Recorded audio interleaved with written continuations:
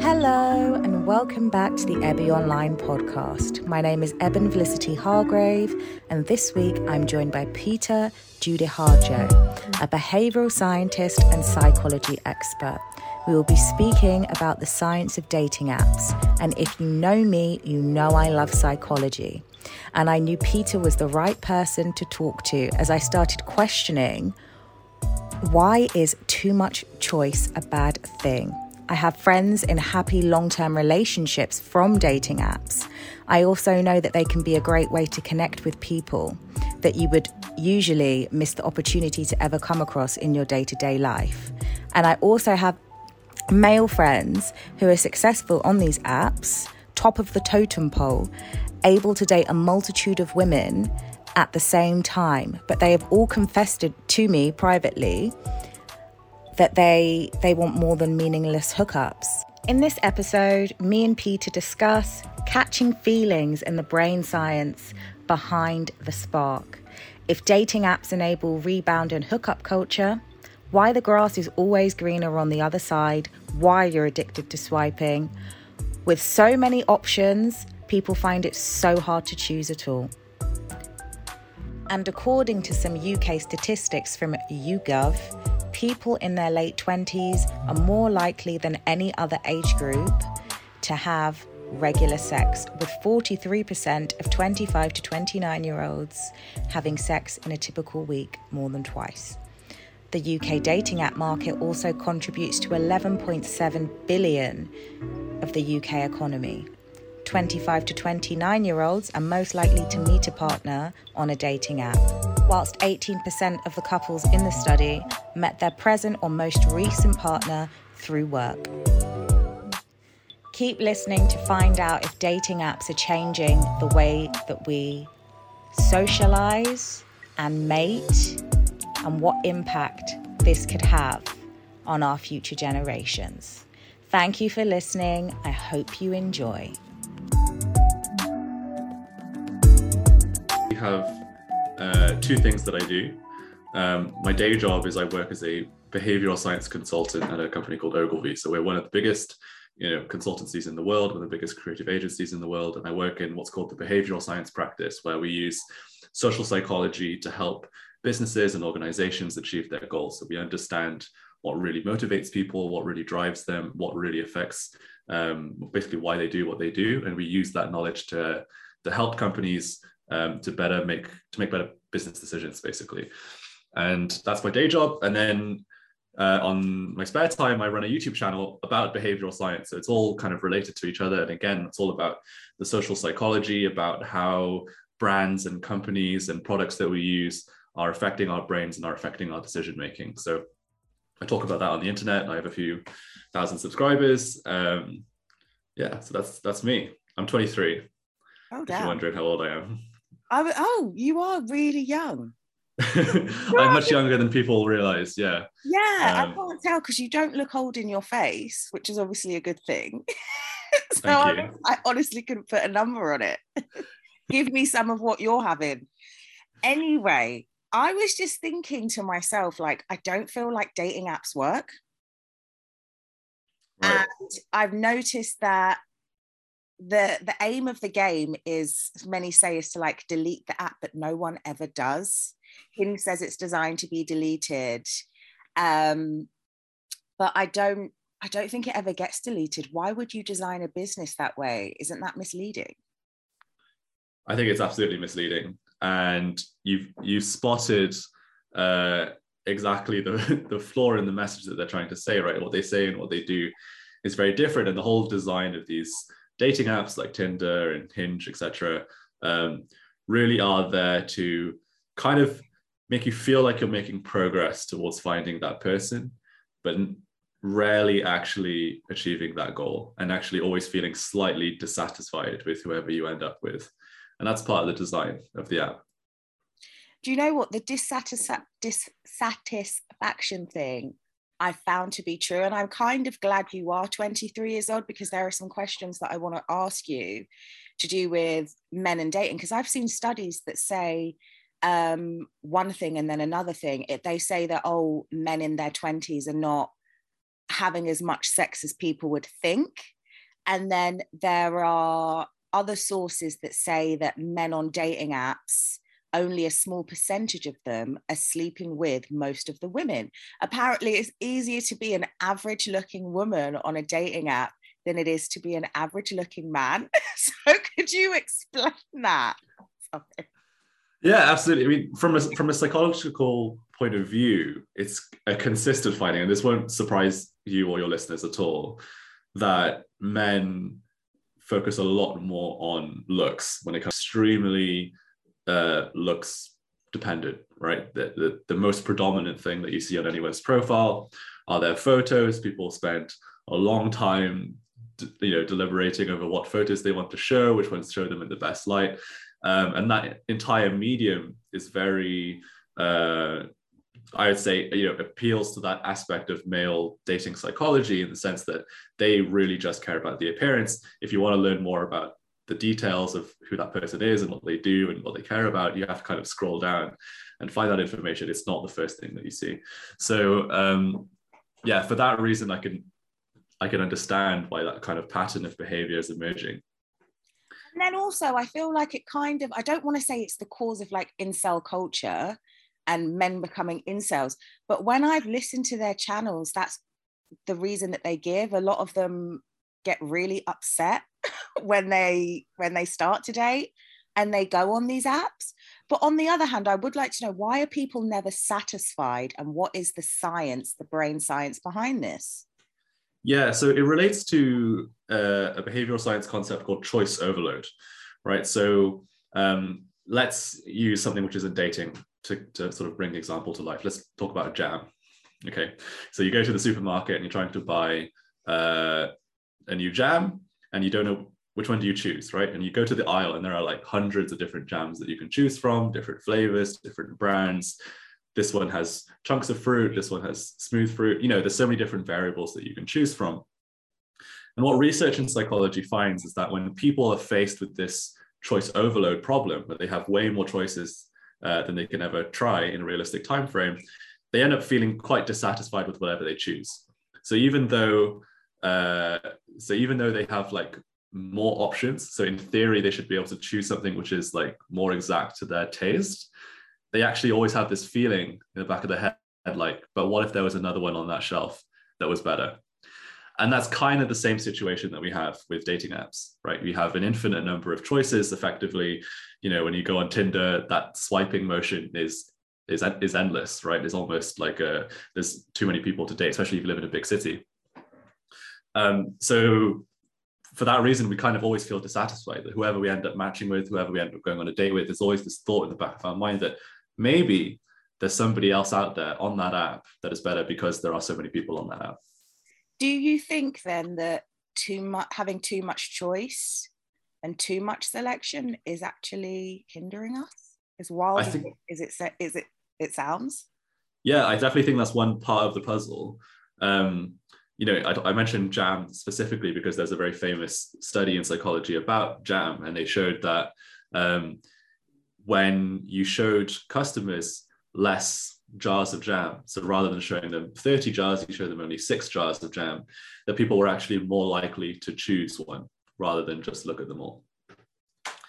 And so what that's showing is that when there's less choices available to us, we're actually more likely to make a firm decision and go with it, rather than endlessly, perusing our options.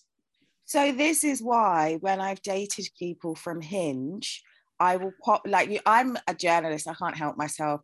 So I may not say certain things. Obviously, I don't want to seem like a psycho, but I will see people I've dated and I thought, oh, okay, maybe like you're telling me you're interested in me. I'll see them change their location.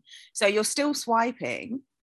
And then it's very easy. I'm very social media savvy. I wouldn't want to give too many of my stalker tips away, but I can see when somebody on Instagram, when you match and you're following each other on the social media, I can see that they're like following new girls, and I can see what these girls look like. And then it just makes you think, maybe I should just carry on looking if they're not taking me seriously because they are continuing to look. So I get the whole dissatisfaction thing, it's just kind of annoying. But then on the other hand, I've also dated people that have wanted me to delete the app straight away. And there also seems to be so many people like in their 20s, I'm a couple of years older than you, that seem so lonely. So if partners are so readily available, why isn't anyone choosing to settle? Is it to do with hookup culture, or is it to do with something else? Because I feel like we're dating differently than we did, obviously 20 years ago. We have social media and stuff now, but is it affecting us negatively? Why is there so much loneliness? Yeah, it's a great question. I mean, part of it is to do with that dissatisfaction I just mentioned. Another part of it is scarcity, right? So we know that in psychology, when things are in scarce supply, when there's a limited number of them, we value that thing more, right? Just think of when your favorite brand releases a limited edition product, suddenly you value that product so much more, even though objectively it might not be better than the stuff which is available. So in the same way, when we're on dating apps, because there are so many people available to us that we could potentially match with, we don't value each individual match as much as, I guess, older generations would have. It's because we're able to have them so frequently, which means in practice, when people go on these dates, they're not valuing that experience in the same way. And they're therefore not investing the time and effort that's required to actually settle down and establish those long-term relationships. And when people go on first dates, it's very easy for them to say, there's no spark there, right? And this is something which is written in a really great book, which I recommend, called How Not to Die Alone, by a lady called Logan Ury. She's actually the director of relationship science at Hinge. And she wrote this book. And she have their own, sorry to cut you off, they have their own behavioral science team, you're telling me? Yeah, and she's a real expert on behavioral science. She used to work at Google's behavioral science team, and then now she moved over to Hinge. Really cool lady. I've interviewed her before, and she wrote this book, How Not to Die Alone. And she talks about in this book, she calls it "fuck the spark," part of my language. No, right? For it. You can swear, don't worry. Yeah, right. So she says, the spark is really a myth. This idea that you'll meet somebody, you'll go on this first date, you'll have like this super magical experience, and then that will be predictive of a successful relationship going forward. When in reality, the spark is just a short-term emotional response that might not have even been caused by the person that you're on a date with, right? And in psychology, we talk about something called the fundamental attribution error, right? It's a technical term for basically saying that we don't really know why we feel a certain way at a certain time, right? So I feel very happy. Imagine I'm on a hypothetical date. I feel really happy on this hypothetical date. I think there's a really good chemistry between me and this person, a really good spark. And I'm associating that cause of that feeling with the person that I'm on a date with, when in reality, it could just be that he's taken me to a very nice restaurant, we've had a really good meal, and that's what's making me feel good. Or I had a really nice day at work, my people in the office are very nice to me today, and so I'm just in a good mood in general. Or I had really good sleep last night. Or, there are like basically a huge number of confounding factors that could be causing the emotion that you have in that moment. And then on the flip side of that, if you feel like there isn't a spark, then that could also be caused by a whole load of confounding factors. It's raining today, I'm hungry, something at work that was stressing me out, and then we misattribute that emotion with the person that we're on a date with. And that could mean that people who are going on dates with people who they might actually be able to have a long-term relationship with don't go on a second date with that person because of this attribution error, because they think, well, there was no spark there, there wasn't no chemistry there on that first date, when in reality, the reason for that emotion was because of some other factor during the day. So would you say then to give it more time? How many dates would you say to go on? And I have another question as well that I want to ask you. So well, you can answer that one first, then I'll answer the next one. But yeah, absolutely. There's just so many bouncing off points, if that makes sense. I think a good rule of thumb would be, unless the first date is catastrophically awful, go on a second one, And if you don't feel anything on the second date, then, there's no need to kind of, force yourself through torture. But, a one-time interaction can have so many different variables that could be changing how you feel in that moment, on that day, which I think is a good reason for you to assume that a second date might be worth it, as long as the first one wasn't completely awful. Second question, with the whole butterflies, you want to have this spark thing, is there any truth behind like relationships that are very intense and very passionate that start that way? Do they always burn out quickly then? Or is it better to kind of not have that spark and to just let it build do you understand what I'm saying? I do. I think a good way to think about it is that the spark and the butterflies is not a good predictive measure for whether that person is going to be a good long-term partner for you, right? So it's lovely if it's there, but if it's not there, it's also not the end of the world. So like basically don't pay too much attention to it. Instead, I'm a scientist, so I look at a lot of data. Instead, the things that are more important are like people's personality. How do they respond during difficult situations? How do they respond during an argument? Do you have constructive ways of working together, of being with each other? Do you, how good is that communication?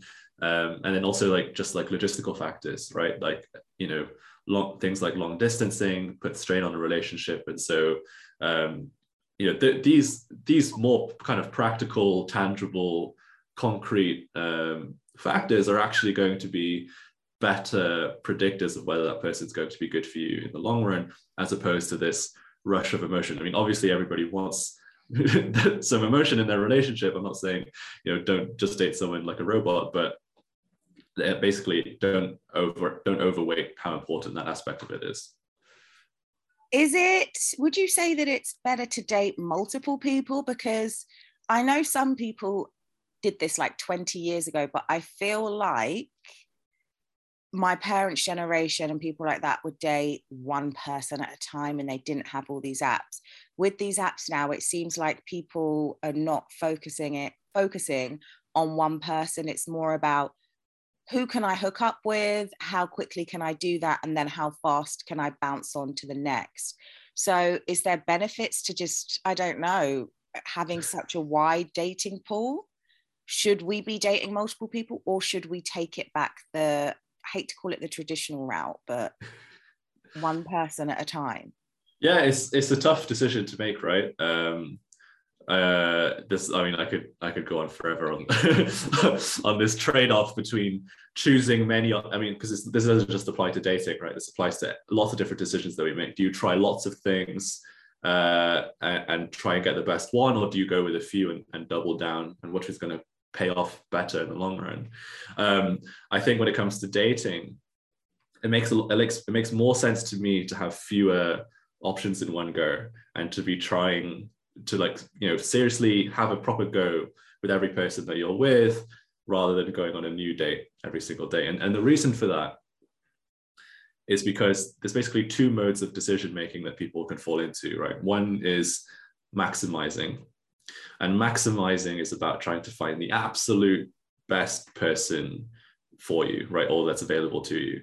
And if you approach dating and relationships with a maximizing mindset, you will never be satisfied, right? Because the person that you're with could always be 10% hotter, 10% richer, 10% more fashionable, get on with your parents 10% better. And there'll always be something some metric which you'll assume will, the perfect person will have that, and that person doesn't exist, right? Because as your benchmark goes higher and higher,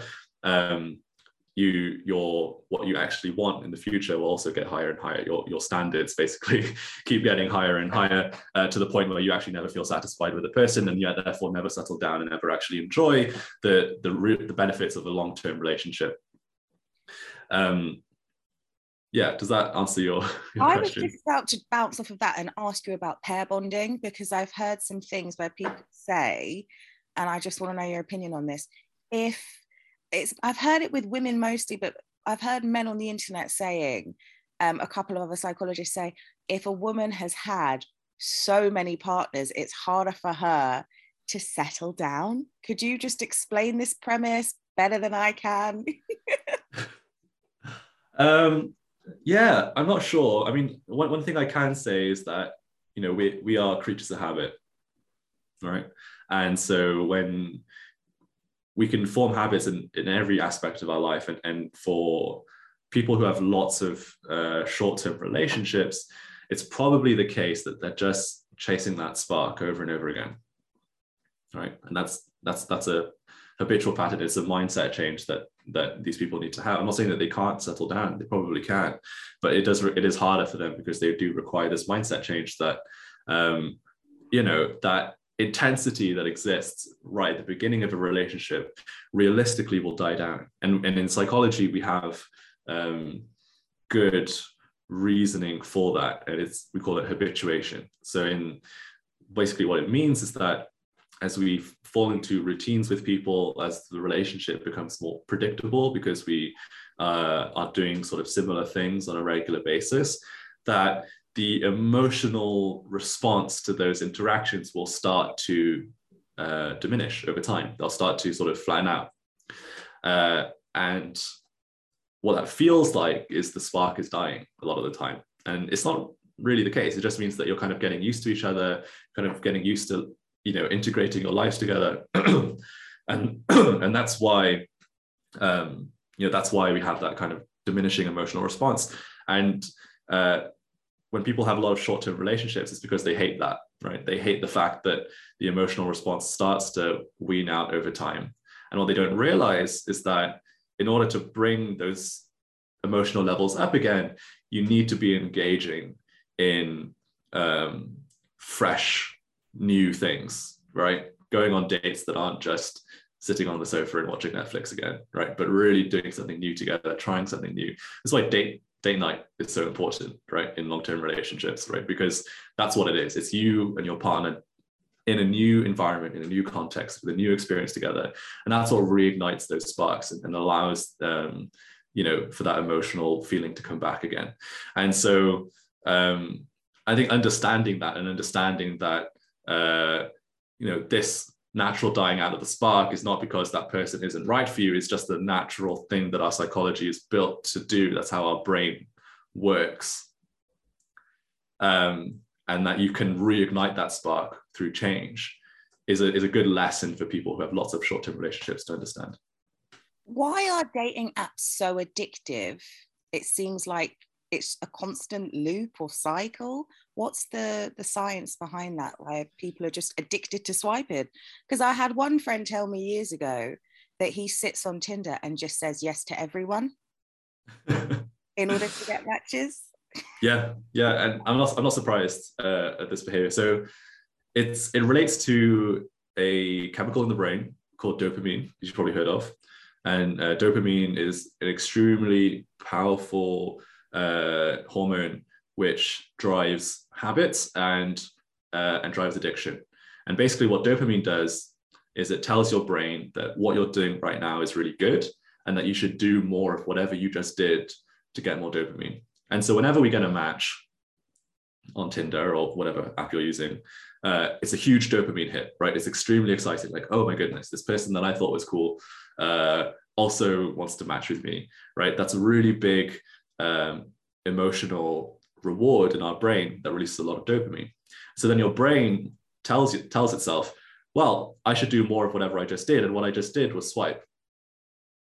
And what we know from psychology is that uncertain rewards, so rewards that are unguaranteed, are actually release more dopamine than ones that are certain. If you think about a slot machine in Las Vegas, you pull the handle, you don't know whether you're going to win. That uncertainty makes the actual winning feel so much better than if you got a consistent amount of money every time you pull the handle. And Tinder and dating apps very much work on the same mechanism as a slot machine.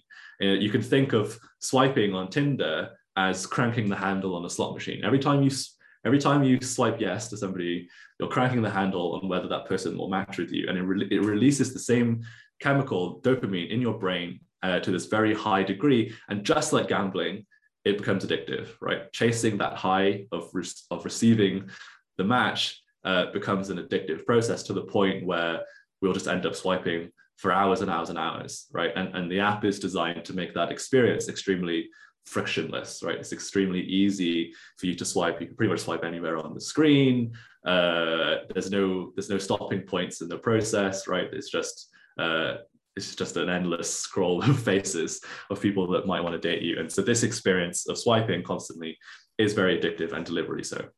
Would you say that men or women benefit more from apps in your experience? Which one? It's a tough decision to say. I mean, I'd say I know that women find it a lot easier to find matches, right? And part of that is to do with the way that men are just sort of more willing to say yes to people, and it's to do with choice, right? So like women generally have much more choice than men do, and because they receive more matches, they're able to sort of be more selective with who they go on dates with, as opposed to men who that's why a lot of men, like you said, just swipe yes to everybody hoping for a match, because they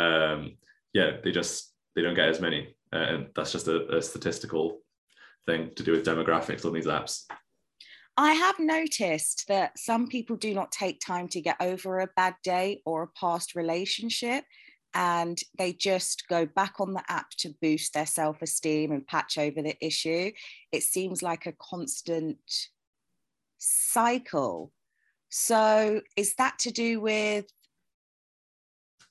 is it instant gratification again? Would that be what you call it? So it kind of helps people boost their self-esteem in a way? Yeah, I think so. I think that's a big part of it, boosting their self-esteem, making people feel better about themselves. But another big part of it is that just anything that's habitual is comforting to us, right? It's one of the most amazing findings. That's why people engage in rituals as well, right? Like rituals that seem meaningless actually make us feel better. They lower our cortisol, our stress levels. They make us feel more relaxed.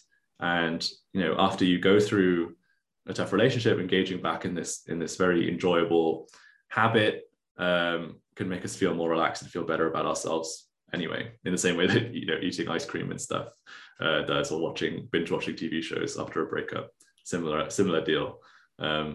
It's just very relaxing for us to engage in these very routine behaviors.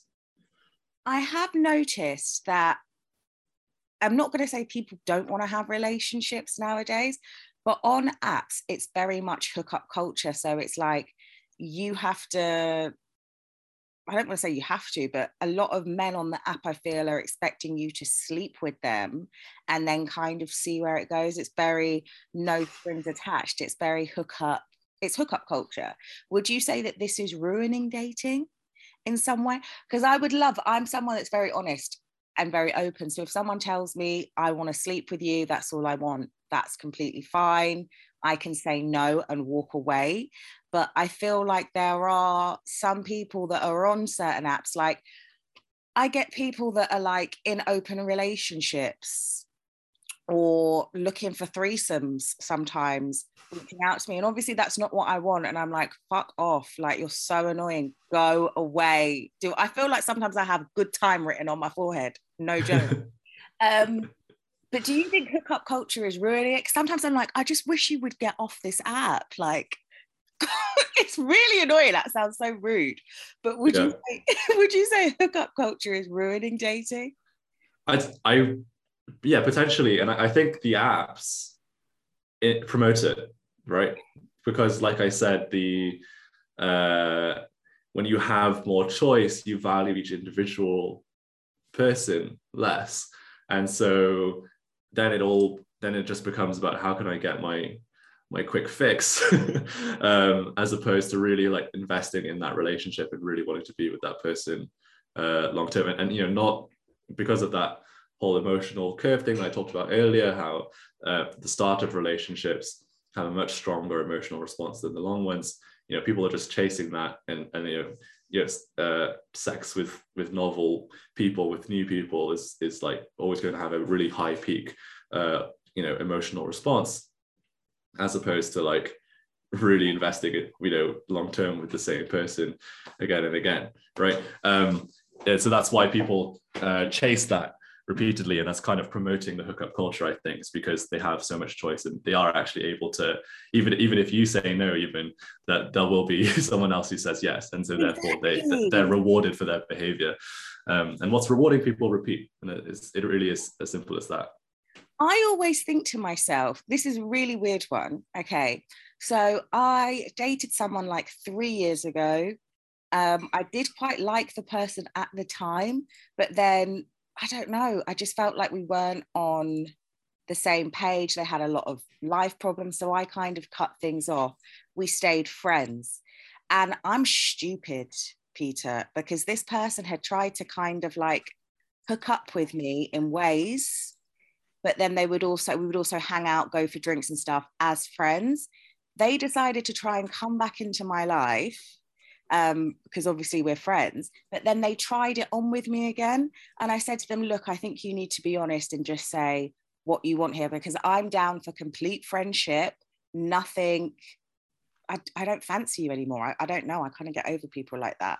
But they told me they just wanted friends with benefits. And I think to myself, it just seems like a lot of people are chasing that. It's like, that's how they want things to be.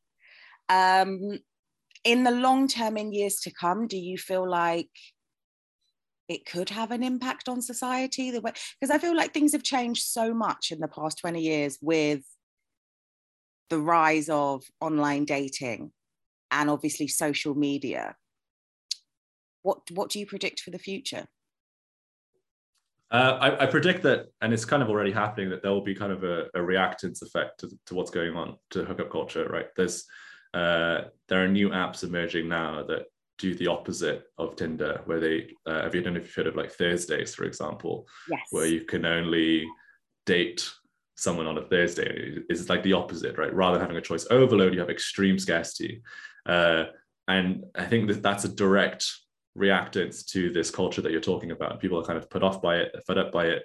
They want something more meaningful, and that's what these reverse products are offering to them. Do you want to just shout out your links and where people can find you on social media, and just give people an idea of what other content they can expect from you next? Just real quick. Thank you for your time. No, my pleasure. I mean, my channel is called Pete Judo on YouTube and on TikTok. So if you want to follow me on either of those, go check me out, Pete Judo. Thank you for listening. I hope you enjoyed. Please don't forget to give my podcast a rating and a follow.